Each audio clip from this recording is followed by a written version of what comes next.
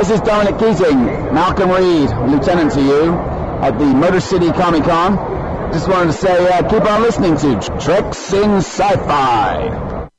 Before we get into the main part of this week's podcast, I wanted to put a little thank you out to the following people: Meds, Kenny, Rick Moyer, Darren, and Joe, or Billy Bob on the forums. I put a little shout out on the forum in the last week or so. I've got to pay for my yearly website dues or fee here soon, and these guys all sent in a little donation to help pay for that and continue the website and podcast costs. And there are always fees associated with these things, and I try to cover it pretty much myself, but it's always great to get some donations. And I do have donation buttons up both on the forum. There's also one up on the main website, treksinsci-fi.com. If you just go to donations, you can just donate and kind of sponsor a show for $5, or there's another donation button where you can submit and do whatever you'd like. So please, if you enjoy the show and you have an extra $5 just kind of laying there doing nothing, send it on in. Yes, welcome to Treks in Sci-Fi, everyone. This is Rico, and today is September the 14th, 2008, podcast 191 for everyone tuning in again, or if this is your first time, hey, welcome to the show. Going to have, I think, a lot of fun this week. Got a very cool set of Enterprise episodes we'll be looking at. The Mirror Universe Enterprise episodes from Season 4, In a Mirror Darkly, which was a very cool set of episodes. Lots of neat and fun stuff going on there, and we'll be talking about that quite a bit on today's podcast. We also have the second part of Kenny's report on the Star Trek experience, and, of course, another song by Mr. Moyer later in the show. So, everyone, stay tuned, sit back, relax, and let's hit it.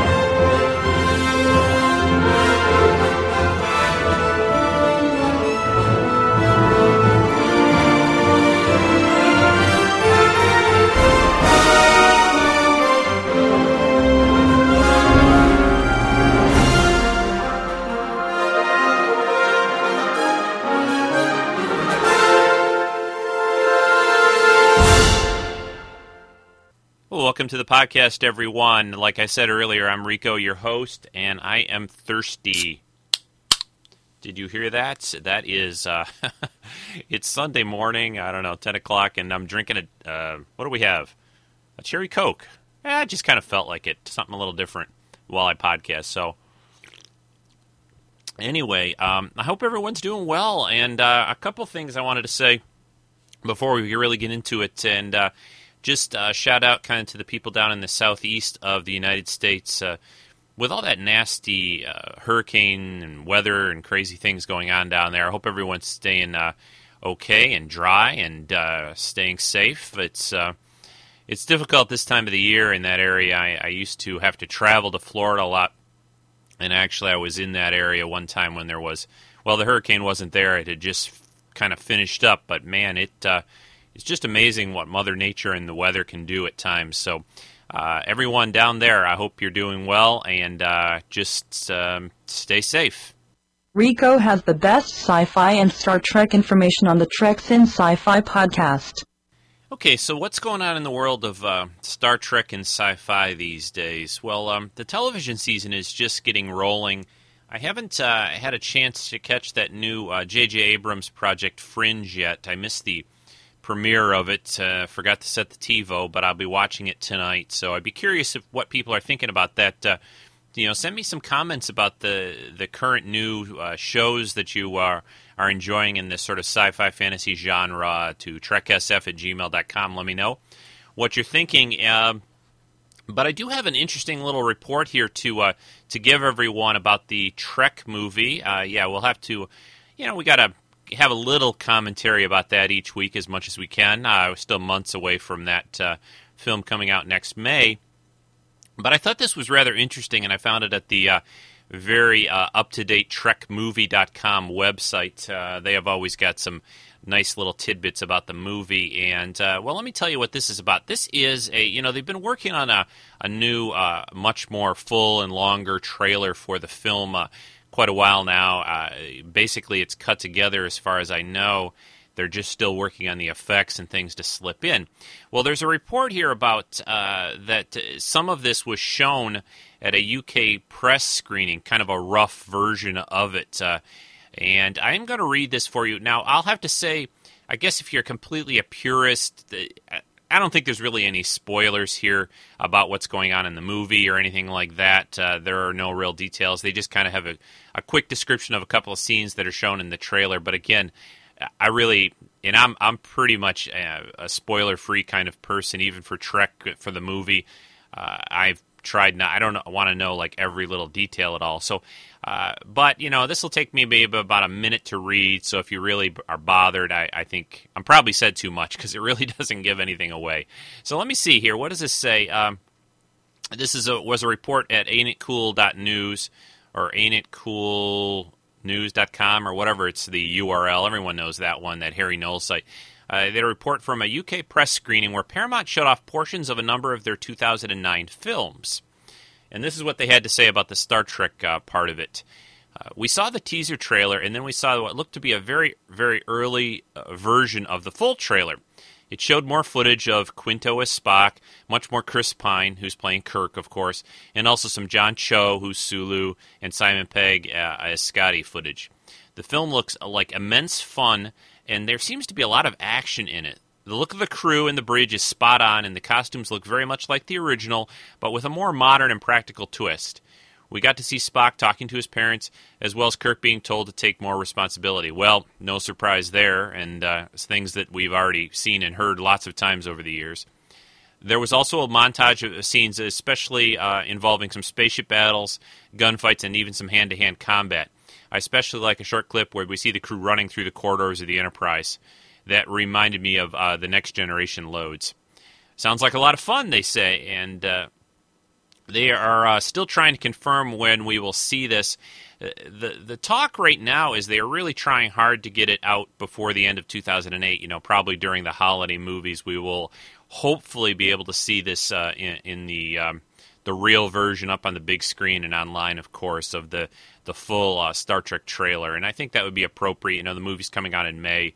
I think it'll be time at that stage to have a full trailer out. And, again, the movie was originally going to be out in Christmas, so there should be no reason they can't put it together by then. But it's pretty exciting.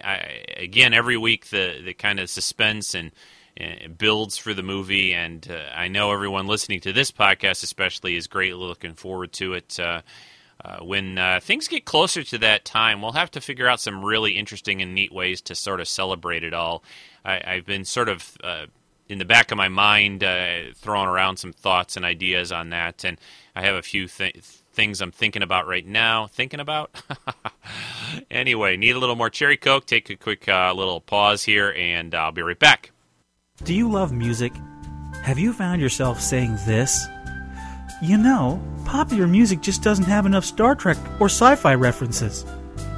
Well, you're in good company, and you're in luck because now you can have your great music and geeky references all with my new Star Trek and sci-fi parody music page.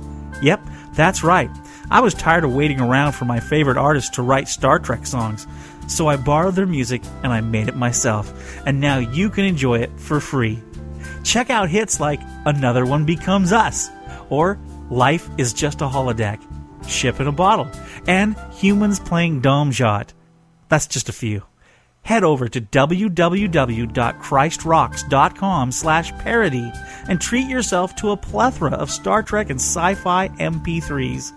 Inspired by Rick Dosty's Treks and Sci-Fi podcast, I have a whole page dedicated to music that every geek will love. So, log on today and head to www.christrocks.com/parody. You won't be sorry. Rock on, fellow geeks. I am Rico of Borg. Your life as it has been is over. From this time forward, you will service Treks in Sci-Fi. Okay, welcome back. Next up, I think we're going to play the other part of Kenny's review and discussion and his comments about the Star Trek experience, which of course is now, a couple of weeks it's been closed. This is Kenny's, the second part. I played the first part of his report. Here's the last part of it, and I'll be back after this. This is the conclusion of my final mission at Star Trek The Experience, Las Vegas. We were back on Deep Space Nine's promenade, and we decided that we would go pick up our Borg alcove and Captain Chair pictures. And those turned out great, and I'm sure I'll post them onto the forum when I scan them in, but they're pretty funny.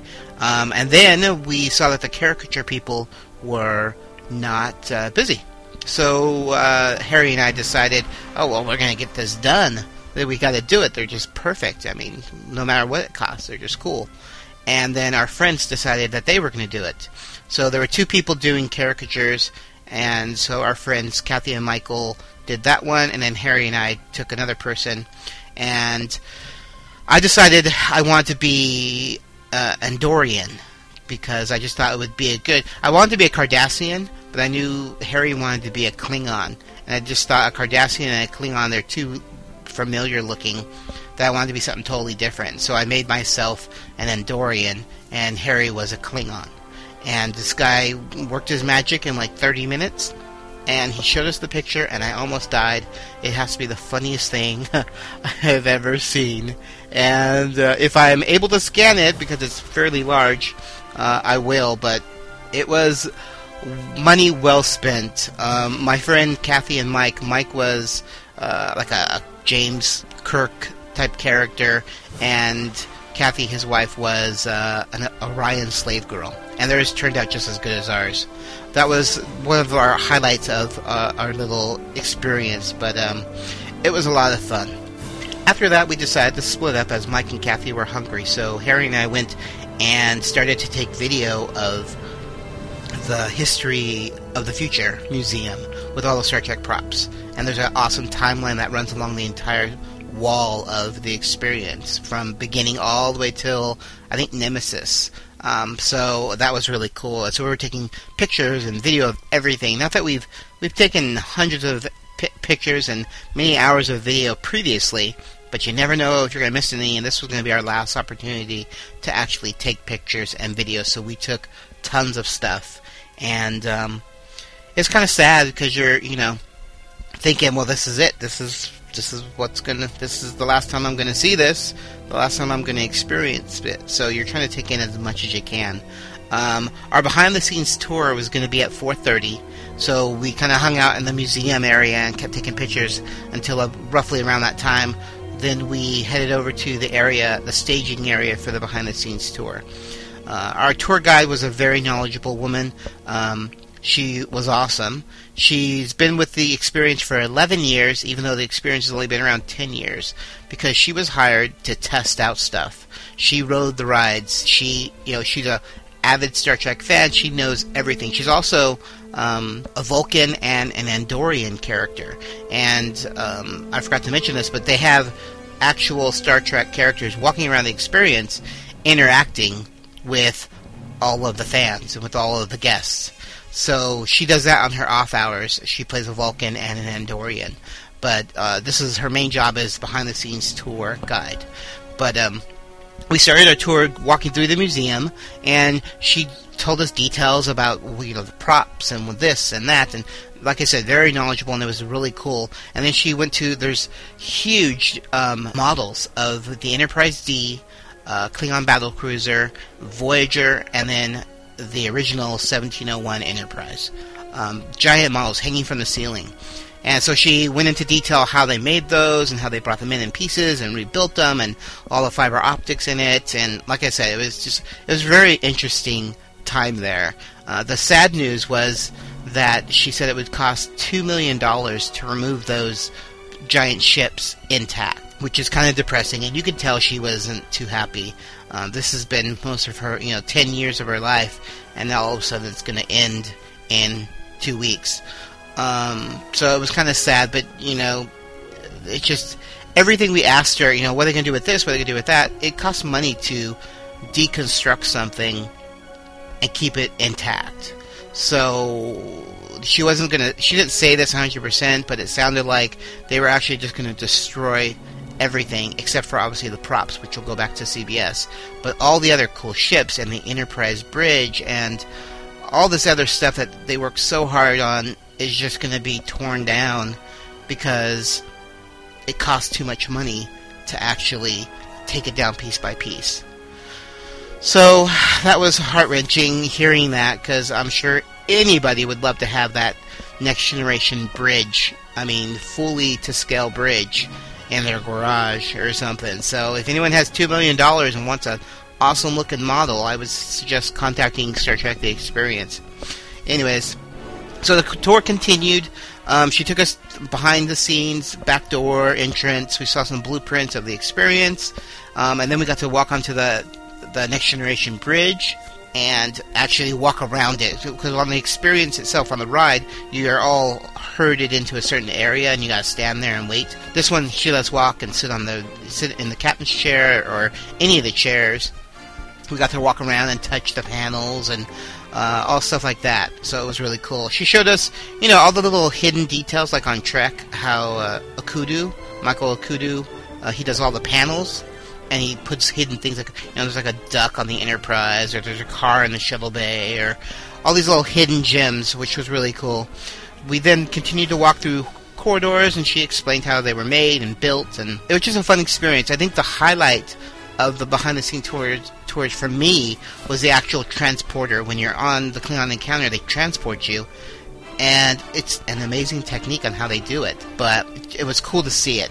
So we all got on the transporter, we all got in the, shuttle bay waiting area, which you normally do at the beginning of the ride. They actually left all the lights on so you can actually see what happens. And what happens is all the surrounding walls get yanked up at like 60 miles an hour, and that's what causes the wind.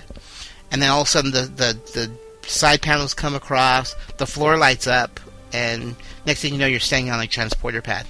It's a really, really awesome effect. And it was cool to see how it was done after all these years of experiencing it and not knowing. So that was a lot of fun. And the other highlight of the trip was actually going to the shuttle ride. It's all done on hydraulics. So she takes you below the ride, and you're standing down there, and there's a 70-foot screen is what you're watching when you're in the shuttle. So you're standing right next to the screen, and people actually get on the shuttle, and you can hear them, and you're watching these hydraulics work.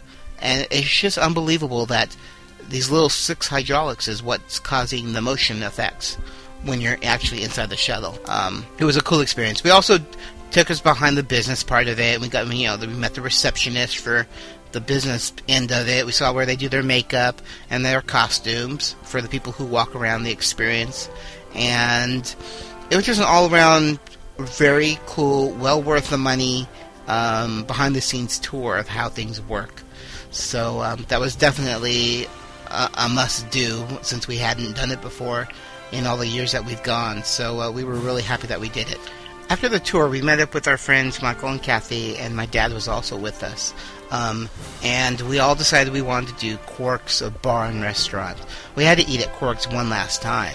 So and it's been packed. Line after line of people waiting to get in. But fortunately, we were lucky enough to, we were on an off hour or something, but there wasn't that long of a wait. So we sat down at Quark's bar, and of course, all the entire menu's all Star Trek related items, or at least they're named after Star Trek. So we got the Holy Rings of Betazoid as an appetizer, which are just onion rings on this really cool rod that goes straight up. That was good. I think I got a ham burger, and my friend Kathy got something Picard. I don't remember the actual name of it. But anyways, it was fun.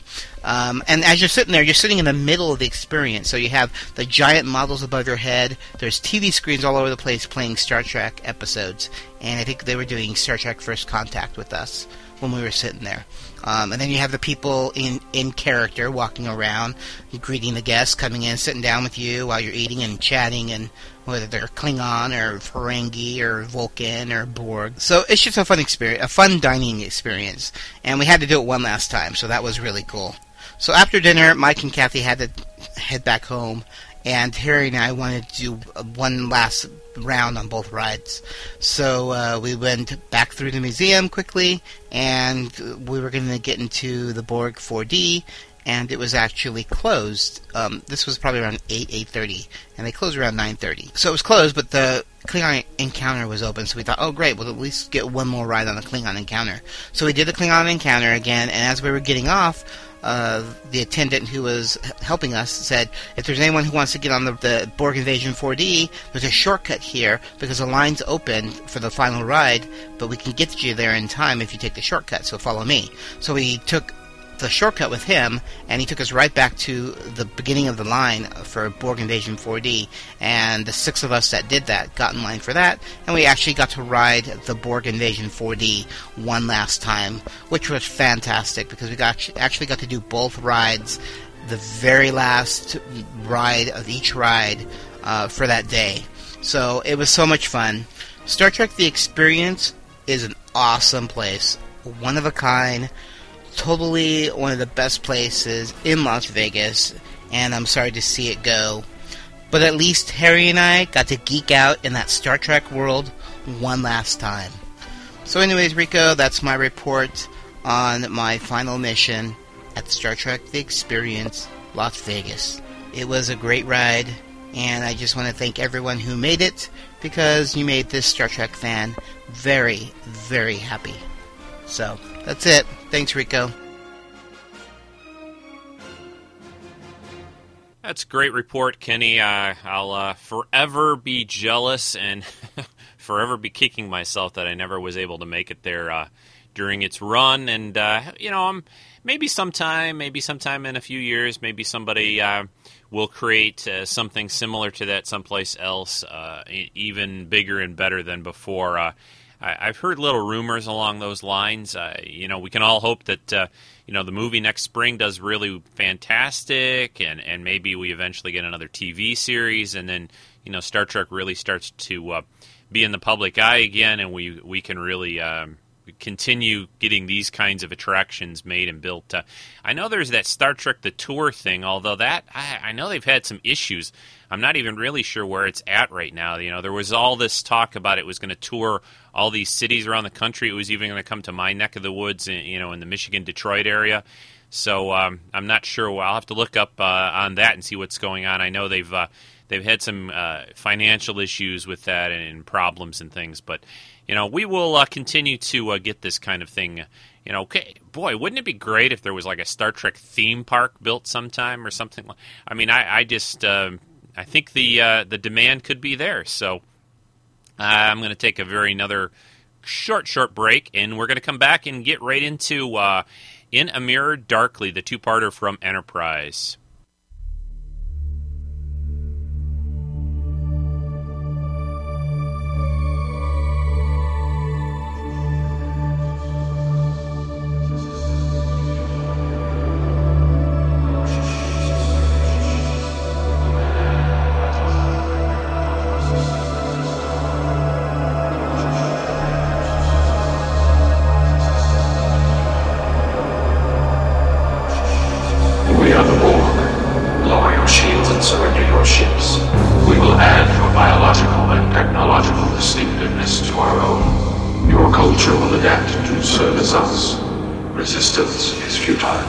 The Borg are an amalgam of cybernetically enhanced humanoid drones of multiple species, organized as an interconnected collective with a hive mind inhabiting a vast region of space.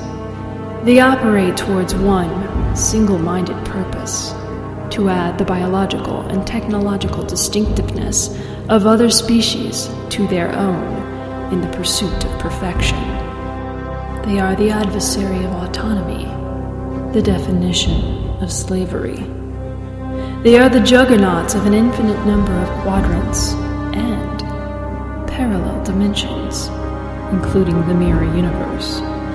Join us on the Ready Room Microcast as we read a chapter each week, or visit the Treks in Sci-Fi forum and follow the crew of the Arabella in Season 8 of the RPG as they battle the Borg in 2 dimensions. The mirror universe has never been so treacherous.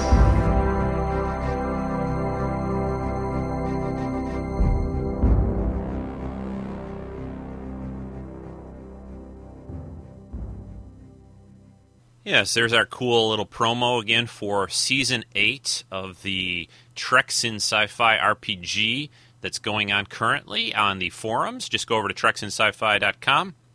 If you're not already a member, click on the forum link and sign up and register. We'd love to have you. It's a great place to hang out. I know I've said it many times before, but it really is, and the people are great. And the RPG game is just a lot of fun. If you've ever really felt like doing a little writing, nothing fancy, everyone there will be very helpful, and you can do joint posts and all kinds of good stuff. It's just a lot of fun to sort of create your own little character in the Star Trek universe and write in the story that we've got going on right now. So check it out if you're hankering to do a little bit of Trek writing. It's just a lot of fun.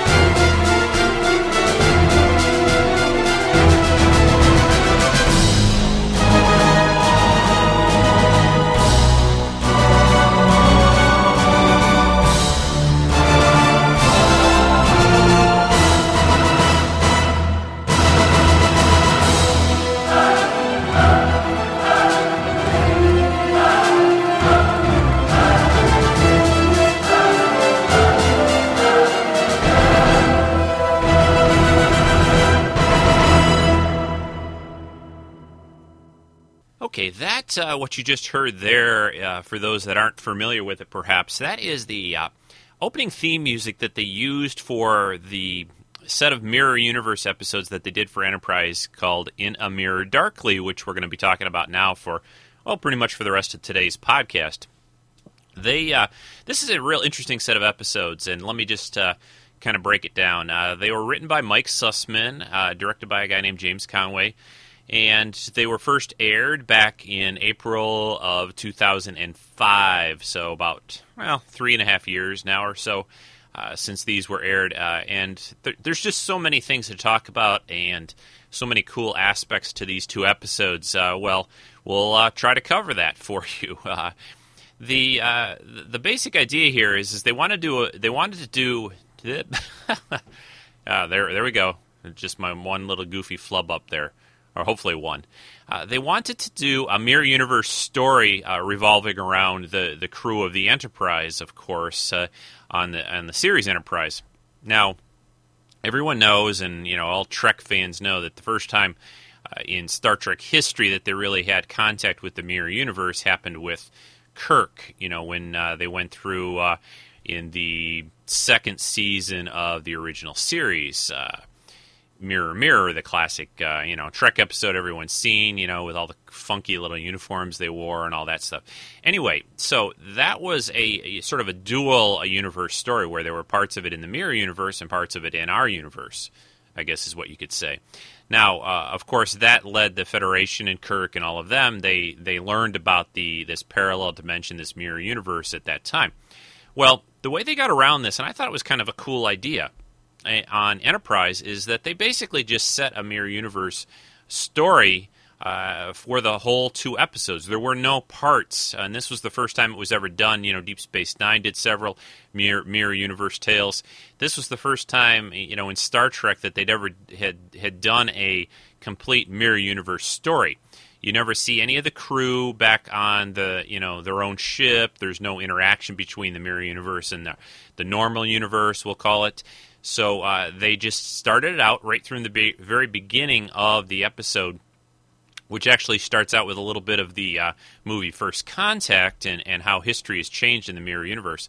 That's how they began, and they just completely, for the 2-parter, did everything in the mirror universe. Now, there are aspects and things that happen that relate back to we'll again call it the normal universe, but again, there's no real direct contact between the two, so it doesn't really violate, any Star Trek canon and history and everything that's gone on there. So they were pretty slick the way they did that, I thought, and they created this whole new set of credits, and that's the music you heard there was what they used during the credit sequence, and they basically took the Enterprise sequence and altered it and made it more warlike and used different scenes of tanks and submarines and planes bombing things and starships shooting other species ships and having this big war, because basically there's the whole Empire is fighting this sort of rebel alliance in the mirror universe at the time of the Enterprise era and crew.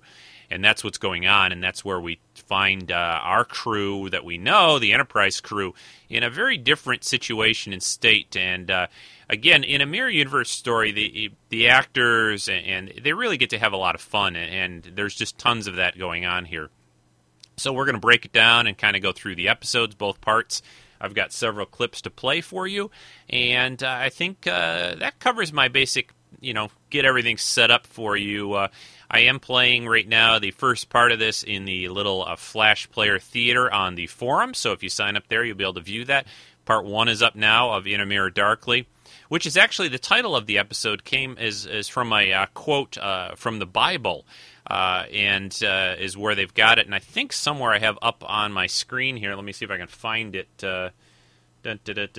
Excuse my searching here as I roll my scroll bar down. Let's see. Okay. Yeah, it says the title of the episode comes from a passage in the Bible. Let's see, Corinthians. For now we see in a mirror darkly, but then face to face. Now I know part. Sorry, now I know in part, but then shall I know fully, even as I also was fully known. Well, the same verse from the King James Bible, which also goes by, for now we see through a glass darkly. That's quoted by Picard, actually, in Nemesis. So this is where they got the name of it, and I think it really suits it well, because this is a pretty dark set of episodes. The crew in the Mirror Universe, the Enterprise crew, is pretty nasty, of course, since it is the, kind of, you don't want to really call it the opposite of the normal universe, but it's a much darker and more brutal place. So let's get into it. Let's play a first clip. This is part of the first episode, obviously, and this is, I think, a discussion between Admiral Forrest, played by Vaughn Armstrong. Gets to do a lot especially in the first part of the two-parter here, and he does a great job. He's actually in command of the Enterprise in the Mirror Universe, and Archer is just his first officer, which I thought was a really cool idea and a neat little thing to throw in. You don't just to see Archer in command. He is second in command, and that allows them to do some things like what we know from the Mirror Universe about, kind of getting rid of your superiors to sort of move up in rank. So let's play the first clip, and you'll learn a little bit about what Archer has in mind for what they should be doing in the Mirror Universe. I'm not going into Tholian space based on data from some anonymous source. Maybe you haven't heard, but we have a rebellion to put down, and the Tholians aren't part of it. You saw the data. This technology would give us a tactical advantage. We can end the war tomorrow. You see, this is your big chance, don't you? Sir. You bring that ship home, and you'll be a hero. Emperor pins a medal on your chest. You might even get that command you've always wanted. My only concern is saving the Empire. Resume your station. Captain, you're making a mistake.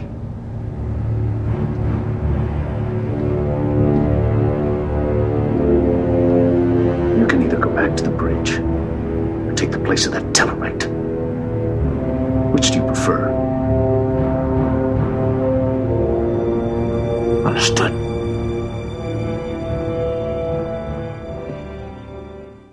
So it's just real clear from the beginning of this that this is not a nice place. Archer and their Admiral Forrest are really at odds with each other. Actually, he's called, Captain Forrest in the Mirror Universe. He's not an admiral. He's captain of the Enterprise. And, Archer basically has gotten this information that there's this advanced ship, this advanced starship that the Tholians have captured, and his information shows that it's pretty powerful, and he is suggesting that they sort of go after it. And the Empire is really getting beaten down by this rebel alliance of ships, Vulcans, and other races that they've been sort of put under their thumb over the years. The Empire has tried to conquer, and now they're sort of fighting back. And let me go back just a little bit, though, into, at the very beginning of this, the neat thing that how they started off the whole change in history and the way things in the Mirror Universe are different is when, in First Contact, when Zefram Cochrane first has contact with the Vulcans when they come to Earth and land there, rather than, hey, let's shake hands, let's go listen to some music on the jukebox and have a few drinks, they shoot the Vulcans, take over their ship, learn their technology, and sort of conquer them. Now, you have to kind of accept a couple of things that when you think about it, don't really kind of add up. If Earth is technologically backwards and inferior to the Vulcans, then how do they eventually, get access and control of all these ships and eventually conquer the Vulcans? Now, you could sort of say that, well, maybe they sort of palled up with them for a while, and then when they were able to take over their ships and make their own vessels that could take over Vulcan and conquer them, that's what they did. Because you remember in the Mirror Universe, too, for another factor is that the Vulcans are not really as opposite as the humans are. The Vulcans are still fairly logical. Their emotions shine through a little bit more. In this case, T'Pol, in this set of episodes, that definitely happens a bit more. But they're not as brutal, obviously, as the humans are. Which, I guess that is just the way they set it up.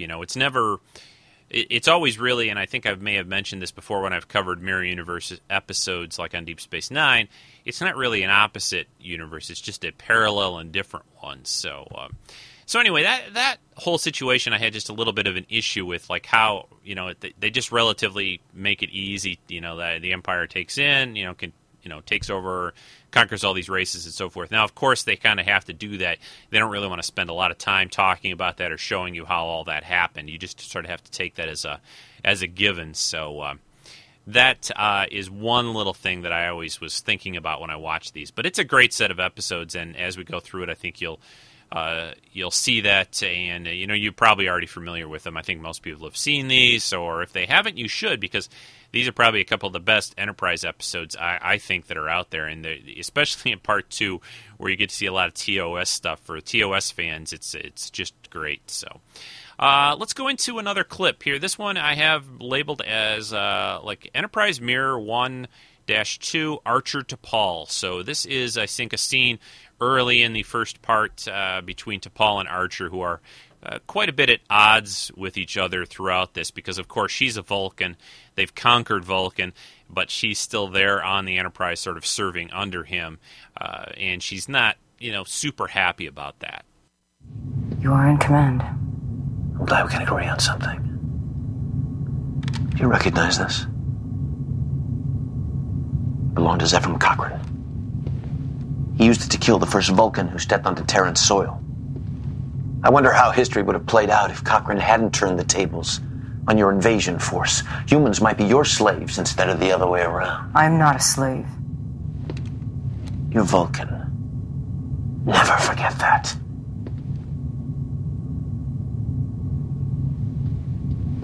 How long until we cross into Tholian space? It's likely we already have. They frequently annex systems outside their core territory. There's a warp signature encoded on this. Notify me the moment you find it. If there's nothing further. There is.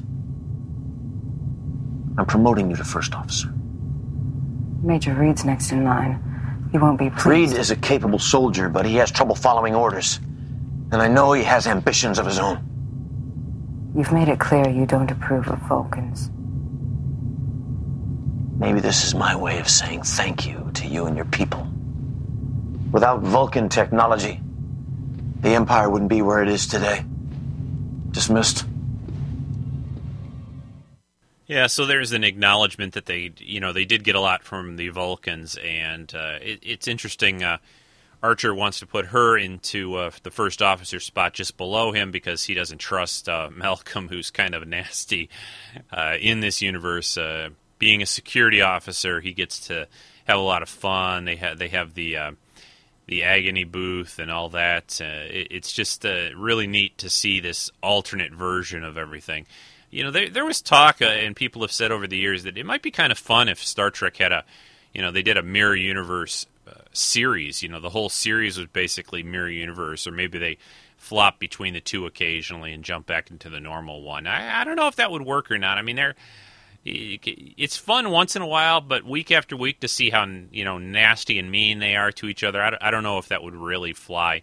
I think what makes it fun is we're used to them being so upstanding and good and normal, and then you get to see this sort of vicious, nasty side. And Phlox, especially in this, I don't think I got a lot of clips with him, but he is, for a doctor, he's dissecting these creatures in his, in sick bay, and he enjoys, I guess he cures things in people, but he also seems to enjoy inflicting a little pain and suffering as well. So he gets to have a lot of fun in this one as well. So next up, we have a scene, Trip and T'Pol here in engineering, and there's sort of a little relationship still going on between them in the mirror universe as well. And Trip gets to have a lot of fun here because he's got this scar on his face in this episode from some delta radiation working in engineering for so long, which makes him just look, probably even meaner and nastier than he would if they didn't do that. So that was a cool thing to do. And here is their scene. Well, you're his first officer. You could talk to him for me. Why would I do that? I did you a favor once. Agreed never to discuss that. And I haven't. Hardly call it a favor. You enjoyed yourself. Several times, as I recall. So how many years is it until your Ponfar comes around again? Where the hell's that come from?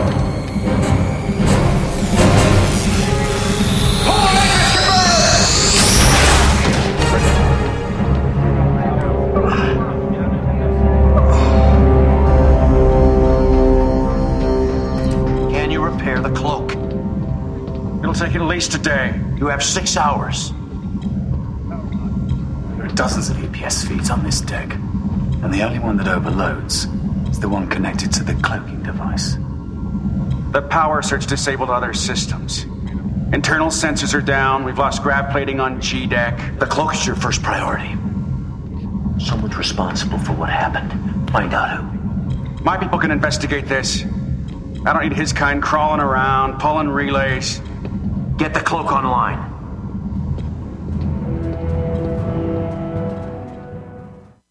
Yeah, so that's another flip.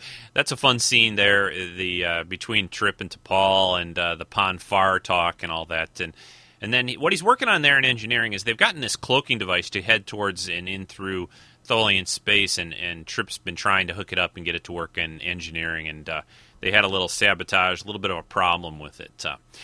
Next up, let's move along because we've got a lot of clips to cover here. The next one, this is a briefing. This is kind of important, so this one's about 2 minutes long, this clip. This will explain a little bit about what Archer knows and has learned about this Starfleet vessel that they're going after in Tholian space. A parallel universe. The Science Directorate has examined all these theories. They've found no evidence of alternate realities. The Tholians are a little more open-minded than your people. They detonated a tri-cobalt warhead. Here, inside the gravity well of a dead star. The explosion created an interphasic rift. A doorway into another universe. A doorway. The rift was unstable. It was too dangerous to send one of their own ships through. So they transmitted a distress call into the opening.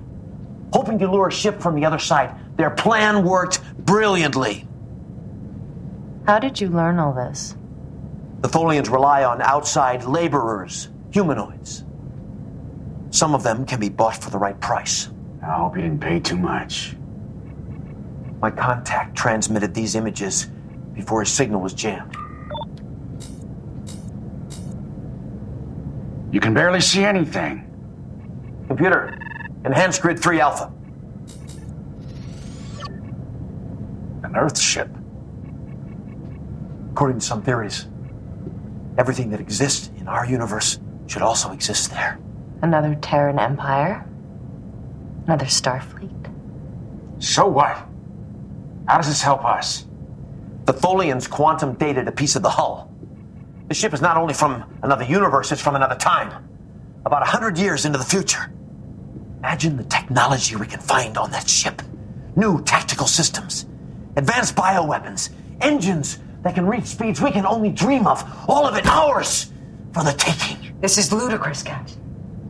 Someone has fabricated this evidence to lure us here. Commander Archer is guilty of assault and mutiny. It's enough, Commander. Sir, I believe we should... I said shut up! We're investigating this. Get that cloaking device working. Yeah, even though Archer does take over for a while, the Captain Forrest, sorry. Oh, blanked out for a second there. Captain Forrest gets back out, and he's been sort of ordered to go along with Archer's plan. Well, they eventually make their way to the base that the Tholians have captured, this vessel, which, of course, is the Defiant. This is the USS Defiant from the episode The Tholian Web of Rico can't talk today. Excuse me. This is the Defiant from the Tholian Web from the original series, and they really did a great job of kind of tying all this stuff together, because there was this interphasic area of space in that episode, and the Defiant slipped through into a parallel dimension, parallel universe. Now, they never made a point out of saying, like, where did it go to, but, well, here it is. It ends up both in the past and in the mirror universe.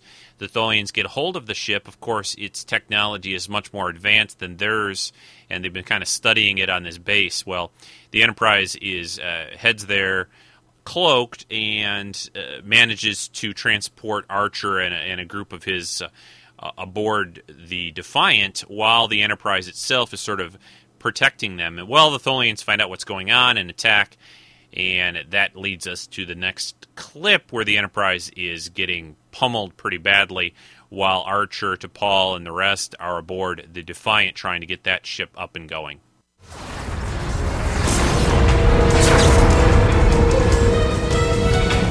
This is the captain. All hands to escape pods. Abandon ship. You heard my order! What do you think you're doing? I'll buy you as much time as I can. Get out of here. Now.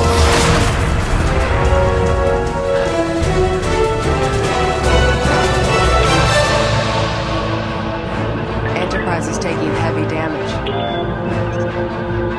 Can you bring weapons and engines online? I'll see what I can do. Give me a hand with that.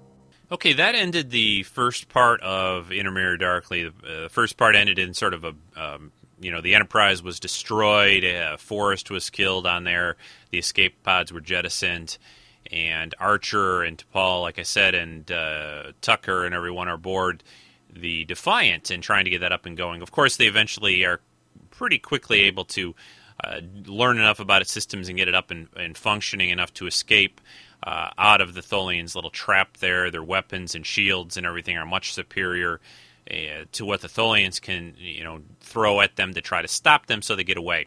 The next clip, this one is a scene between Archer and T'Pol. Of course, she kind of betrayed him when she freed Captain Forrest, and he's not been all that happy about that situation.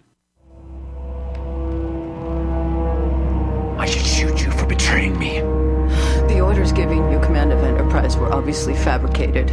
It was my duty as a Starfleet officer to help Captain Forrest regain control of his ship. You swore your loyalty to me. You should be aware Captain Forrest ordered me to kill you. Why are you telling me this? Forrest is dead. His orders are no longer valid. You are my commanding officer. Never had a problem with your people. Till they became a part of this rebellion.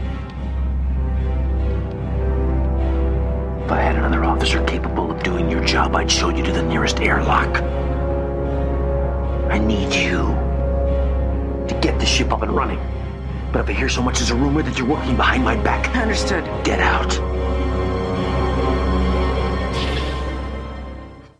I wanted to go back and mention a couple things I didn't yet. One is, one other thing you get to see in this episode, not only do they show the Tholian ships, and, before the Enterprise escape, they try to web the Enterprise, or, I'm sorry, before the Defiant escapes, they web up the Enterprise, and you get to see some cool effects there.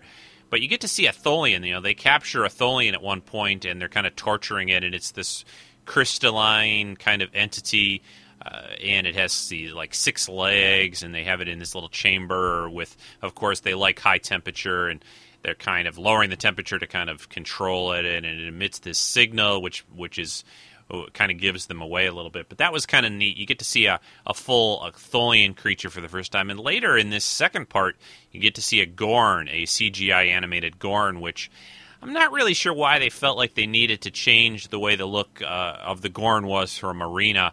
They could have built another suit kind of similar to that. I guess maybe that would have been a little more involved and maybe costly. I don't know, versus CGI. CGI is not cheap either, but I'm not really sure why they decided to go that way. They made him a little skinnier, and I suppose you could say that just like human beings, Gorn could come in different shapes and sizes, so I guess you can get around that situation.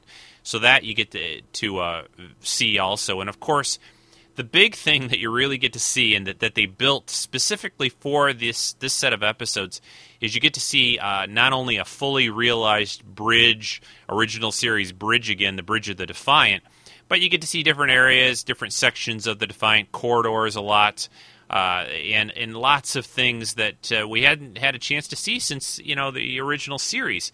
Yeah, they used just a little bit for the bridge, like the helm console and the captain's chair. I think they grabbed from a museum exhibit. But basically the whole thing was built for, again, the first time a original series bridge was on the Paramount sound stages since the late 60s. So that was very cool. They did some episodes both in Deep Space Nine and in TNG that set them on the bridge. They did that Relics one from TNG, and of course the Tribbles episodes that they covered in Deep Space Nine, but they never really had to build a whole bridge again. And they do that for this, and they do a great job. It looks fantastic. It's slightly different than the original series bridge. They made a few little modifications to it, but that's okay, because if you remember back for the TOS fans and experts out there, whenever they showed, occasionally they showed another starship's bridge, they made slight modifications to it. The chairs sometimes for the captains were a little different, and that kind of thing. So it's okay that a Defiant doesn't look dead on exactly like the original Enterprise bridge did from TOS. But they do a fantastic job. The sound effects they put in, they've got the scanner there and the helm console, and Spock's scanner T'Pol looks in several times. So you really get to see a lot of neat things. And, of course, the costumes. They all got to pretty much wear the original series costumes in this episode. Of not only do you get to see these sort of mirror universe costumes where the women are walking around in these bare midriff outfits on the Enterprise, Hoshi and T'Pol are, but then later on you get to see them in original series. Archer pulls out sort of one of those wraparound tunics that Kirk wore later in the series, and like I said, T'Pol is wearing a little one of the little blue science uniforms, a little miniskirt job in various scenes in the second part, and all kinds of fun things. And they even created a special insignia for the Defiant crew in this episode as well, which was neat, because in the original series, of course, all the ships, the various ships, that other than the Enterprise, they didn't all use the same little uniform insignia like what they eventually did later on in TNG and other Trek series, where everyone kind of had a uniform insignia. The ships back then had individual ones, and they did that. And they really paid attention to detail in this episode. When they find various crew members on the bridge of the Defiant and in other areas, they position them just like they were in the Tholian Web. When Kirk comes aboard and tries to see what's going on with that ship and eventually gets lost and everything. So just lots of cool stuff to see in this, and there's some props that they use, communicators, phasers from the original series. They're not really from the original series. I mean, they're that style. You get to see that style. Actually, the phaser that Archer picks up from one of the crewmen that they find on the floor in one of the corridors on the Defiant, that phaser is just a cheap old $20 Art Asylum plastic phaser that they stuck a little piece of Velcro to so he could clip it to his belt. It's not anything fancy. They didn't build it special for this episode. They just grabbed a toy and used it. And it looks pretty good on screen. I mean, they get away with that because that's a very nice piece for the money. And for quick shots during the episode, there's no problem in using that. They do a good job. So let's get back into it. I just wanted to kind of digress for a minute and tell you about some of that and some of the cool things you get to see here. And I was just, when I first heard about they were going to do this, months before the episodes came out, they started to show pictures in various magazines and online, I think, about the bridge they were recreating of the Defiant. And I was just like, oh my God, we're going to get to see an original series bridge again. And if you go over to, I'll just throw it out here now, I'll put this in the podcast notes, but if you go over to the Memory Alpha, which is a great Star Trek encyclopedia online, and search for In a Mirror Darkly, they have a cool shot of the bridge there on the soundstage, you'll see, along with a lot of other still shots from this episode. So check that out. I'll put that link in the podcast notes. The next clip, let's get back to that. This here is a scene and a clip between Hoshi and Archer. Now, Hoshi, of course, is she's kind of like the captain's woman in these episodes. First, she is Captain Forrest's woman aboard the Enterprise, and eventually she, of course, when Forrest goes away, she becomes the captain's woman for Captain Archer, There's, I guess, some comments in the Season 4 DVD set where the actors said this set of episodes put the hoe in Hoshi for these, because she's she'll sleep around, she'll do whatever she has to do to keep her career going and to advance in Starfleet in these episodes. So here's the scene between Hoshi and Archer aboard the Defiant. Instead of building an empire, Earth became part of an interspecies alliance. The United Federation of Planets? More like a federation of fools. What about us? Do we exist in this universe? Computer. Access biographical file. Starfleet Officer Hoshi Sato. Working. Hoshi Sato. Comm officer on Starfleet's first Warp 5 ship. In her late 30s, she created the Lingua Code Translation Matrix. At least she was remembered for something. I can tell you who she married. It even says how you died. Stop. I don't want to know. But this isn't you. I don't care. Computer. Display file on Starfleet Officer Jonathan Archer. Working.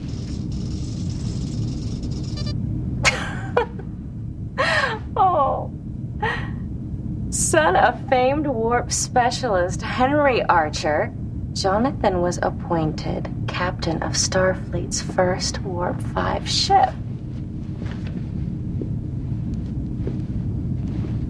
His name is among the most recognized in the Federation. He earned an impressive list of commendations during his career. Historians called him the greatest explorer of the 22nd century. 2 planets were named after him. Hey! There's nothing great about that man. He sold out Earth's future to a group of subhuman species. Great men are not peacemakers. Great men are conquerors. Forget about him. Your future is just beginning. Yeah, so they're going through all the files they find of the Defiant about, the normal universe versions of themselves, and they learn some things there that, Archer isn't really too happy about. I'll have to say one thing here, and I don't mean to be really negative that much, but I really like Scott Bakula. I think he did a great job on Enterprise, loved him on Quantum Leap, but in this episode, especially part 2, I think, he just kind of goes a little overboard. There's being nasty and evil, and then there's kind of almost, I hate to say, overacting, but that scene, especially when I was watching this again and getting these clips, it just seemed a little too forced or something. I'm not sure. I don't know what people think or agree with that. I know I've heard different things about what people thought of him as Archer, but again, I think he does a great job in the regular episodes, we'll say. But in this one, and then they get into, and I think there might be a little bit of this in one of the clips still I've got to play, but they got into in the second part where he starts to see see things. He sees himself talking to himself. In other words, he almost looks like he's a little insane and has this sort of split personality. I'm not really quite sure why they felt they had to throw that in, or why they needed or wanted to put that into. Maybe it was to show how, he was really off the deep end and to explain a little bit about some of the things he does. I don't know if they really needed to do that. I mean, he's the nasty Mirror Universe Captain Archer. I don't know why they felt that they needed to throw in this alter ego situation and have him kind of talking to himself. It just, I don't know. Not really sure why they did that. The only thing I was thinking about at one point when I was watching was, of course, when the episode The Tholian Web, and when the Enterprise was near that area of space with that going on there, they started to sort of go a little insane, and that area of space started to affect them. And, Dr. McCoy had to work on this antidote because they wanted to stick around to save Captain Kirk and bring him back and all that. But, of course, the Enterprise here...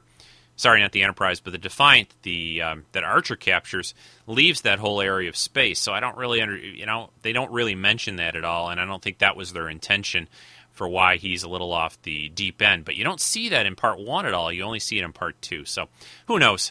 Not a big deal. Want to get to the next clip here. There's another admiral that they run into that's in command of another starship, the Avenger, and he's played by this actor Gregory Eitzen. He was the president in the last season or 2 of that TV show 24. He also guested on Deep Space Nine. He plays Admiral Black, and he is brought aboard the Defiant, and there's a little scene between him and Archer. So listen to this clip. A most impressive vessel, Commander. With the technology on this ship at our disposal, the rebels won't stand a chance. Glad you agree, sir. I tend to recommend that you get your own command at the earliest opportunity. Respectfully, sir, you have the authority to grant a battlefield promotion. Unfortunately, we don't have a ship to give you at the moment. The Defiant. I'm sure the Fleet Admiral has other plans for this ship. They're never going to give you Once this we ship. reach the You Earth, know that. They'll tear it disassemble apart. the tactical system. Try to learn its secrets. Our If you're lucky, experts will want to examine you'll end up everything. commanding a moon shuttle. Any luck, we should be able to replicate. Don't you see what the Admiral's planning? Upgrade. the He's fleet. going to present this 2 ship months. to the Emperor himself. Rebels won't He'll know take all what the hit credit, them. and you'll end up What an you've historical accomplished will alter footnote. the course of the war. The people of the Earth are in your debt, Commander. That's Captain. You're relieved, Admiral.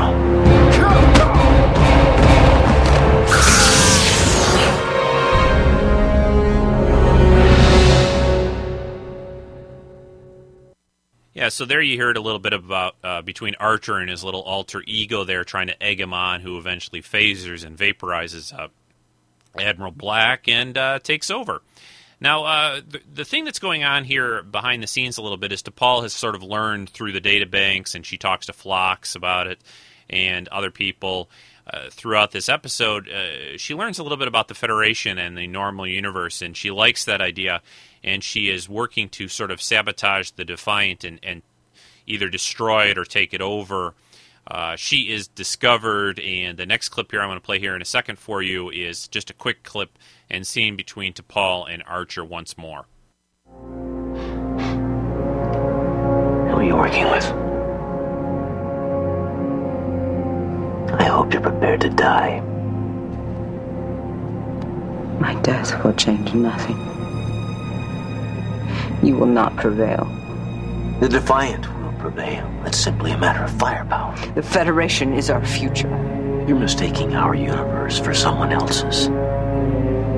It may take centuries, but humanity will pay for its arrogance.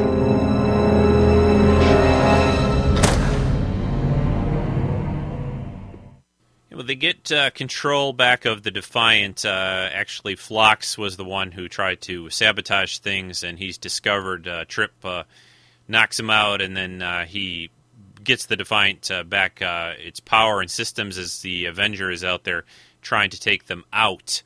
And then I've got just 2 clips left to play for you. This next one here is mostly action and things, but it's kind of fun, and this is the Defiant getting its systems back online and going after the Avenger.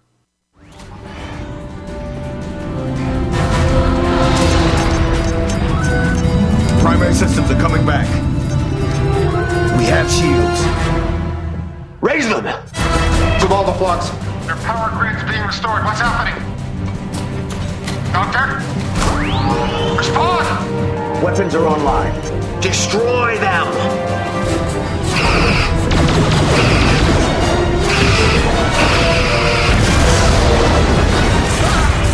Get us out of their weapons range! Divert all power to hull plating! They've taken heavy damage. They're trying to escape. Photon torpedoes. Lock onto the reactor.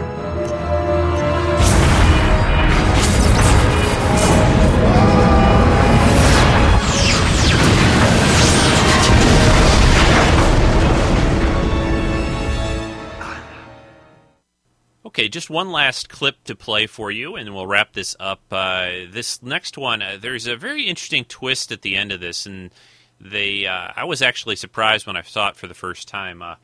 Hoshi, the Ho back in Hoshi, is sort of celebrating with Archer in his quarters, and they're drinking this champagne, and he kind of pours it over his face, and after that he starts to sort of fall on the ground in pain, and Travis walks in, and well, Hoshi's poisoned him. She is nasty, little Hoshi in this universe, and she's poisoned Archer, kills him, and takes over. Takes command and control of the Defiant and heads to Earth. And she is now sort of declared herself Empress of the Empire. So listen to this last clip, and I'll come back and wrap up my thoughts on this cool set of episodes. Open a channel to Fleet Admiral Gardner. Channel open. This is the Starship Defiant. If you don't surrender immediately, we'll begin targeting your cities. Respond. Where's Archer? Who the hell are you? You're speaking with Empress Sato. Prepare to receive instructions.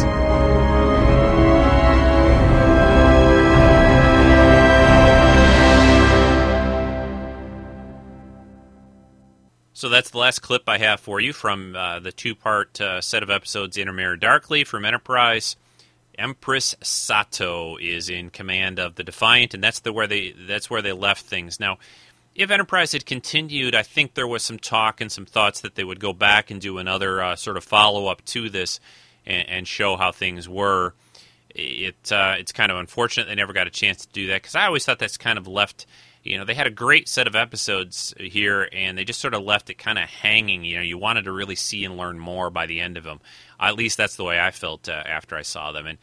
And just lots of fun things to see, lots of great opportunities for the actors to have a lot of fun, and maybe a little over-the-top fun for Scott Bakula. But, how do you play nasty, crazy evil? I don't know how you do it. I mean, maybe it's okay, maybe not. I don't know. There was just a couple parts where it just seemed a little bit almost funny, and I don't think that's what you should be seeing or thinking. But overall, these are tops on my list. They have been voted. There was a 40th anniversary poll somebody did. I don't know if it was the TV Guide one or a different one that put these in the very top from Enterprise for people from the fans voting.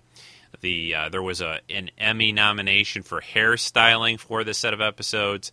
They were very well reviewed by critics. They just really pulled out all the stops, and it was kind of fun. These were in the mid to end of season 4, and they kind of got a chance to do some really cool things here. So that's it. I enjoyed them, love these episodes, and I hope you enjoyed me talking about them for a while here. This podcast is going a little longer, but a two-parter is kind of a bit like that and a little more to cover. We do have now a song, though, from Mr. Moyer, Rick Moyer, up with a song about the Mirror Universe, and I'll be back right after that and wrap up the show for this week. Hey, Rico, this is Rick Moyer from Aberdeen, Washington. Thanks so much for doing Treks in Sci-Fi. Great podcast. Love every minute of it. Really excited that you're doing a review of the Mirror Universe episode of Enterprise. And I just thought I'd write a little tribute to the Mirror Universe. I like every one of those episodes of every type of Trek incarnation. I think the only ones that didn't really do something from the Mirror Universe was Next Generation, which would have been cool to see evil Picard.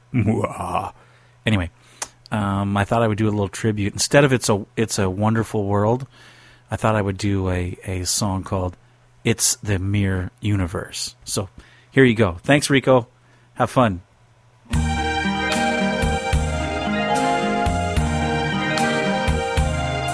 I see stars that shine, and evil too, spark with a beer and an intendant too. And I think to myself,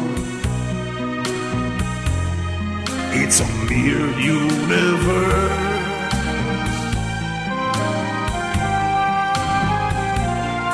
I see Captain Forrest with Hoshi in bed, Archer advancing, wanting him dead. And I think to myself, it's the Mirror Universe.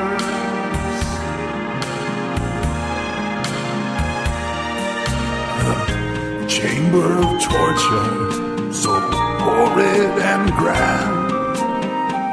Cochrane killing Vulcans, instead of saluting with his hand. I see duplicates doing things they never would do, really saying, I hate you. Jennifer cried, I watched Jake go along. I see Sulu get annoyed and Uhura's knife and song. But I think to myself, it's the Mirror Universe. Yeah, I think to myself, it's the Mirror Universe.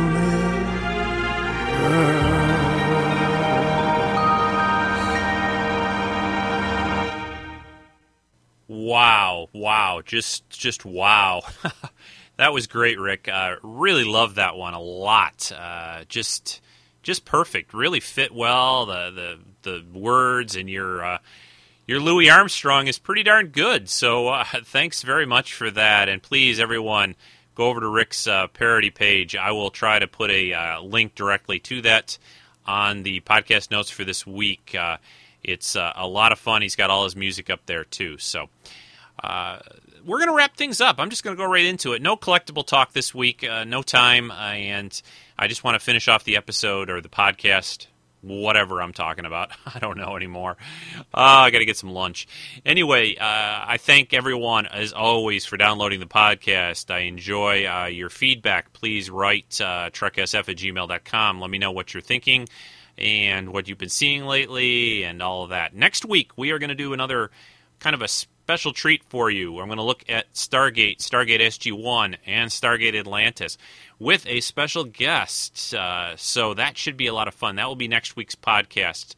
So until then, everyone, hey, take care. I hope you're not getting too wet and rained on wherever you happen to be.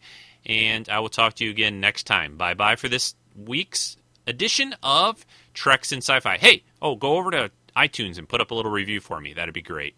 Bye-bye for now, everyone. You've been listening to Treks in Sci-Fi, your weekly dose of geeky goodness and sci-fi entertainment news. This podcast copyright 2008, Rico Dust.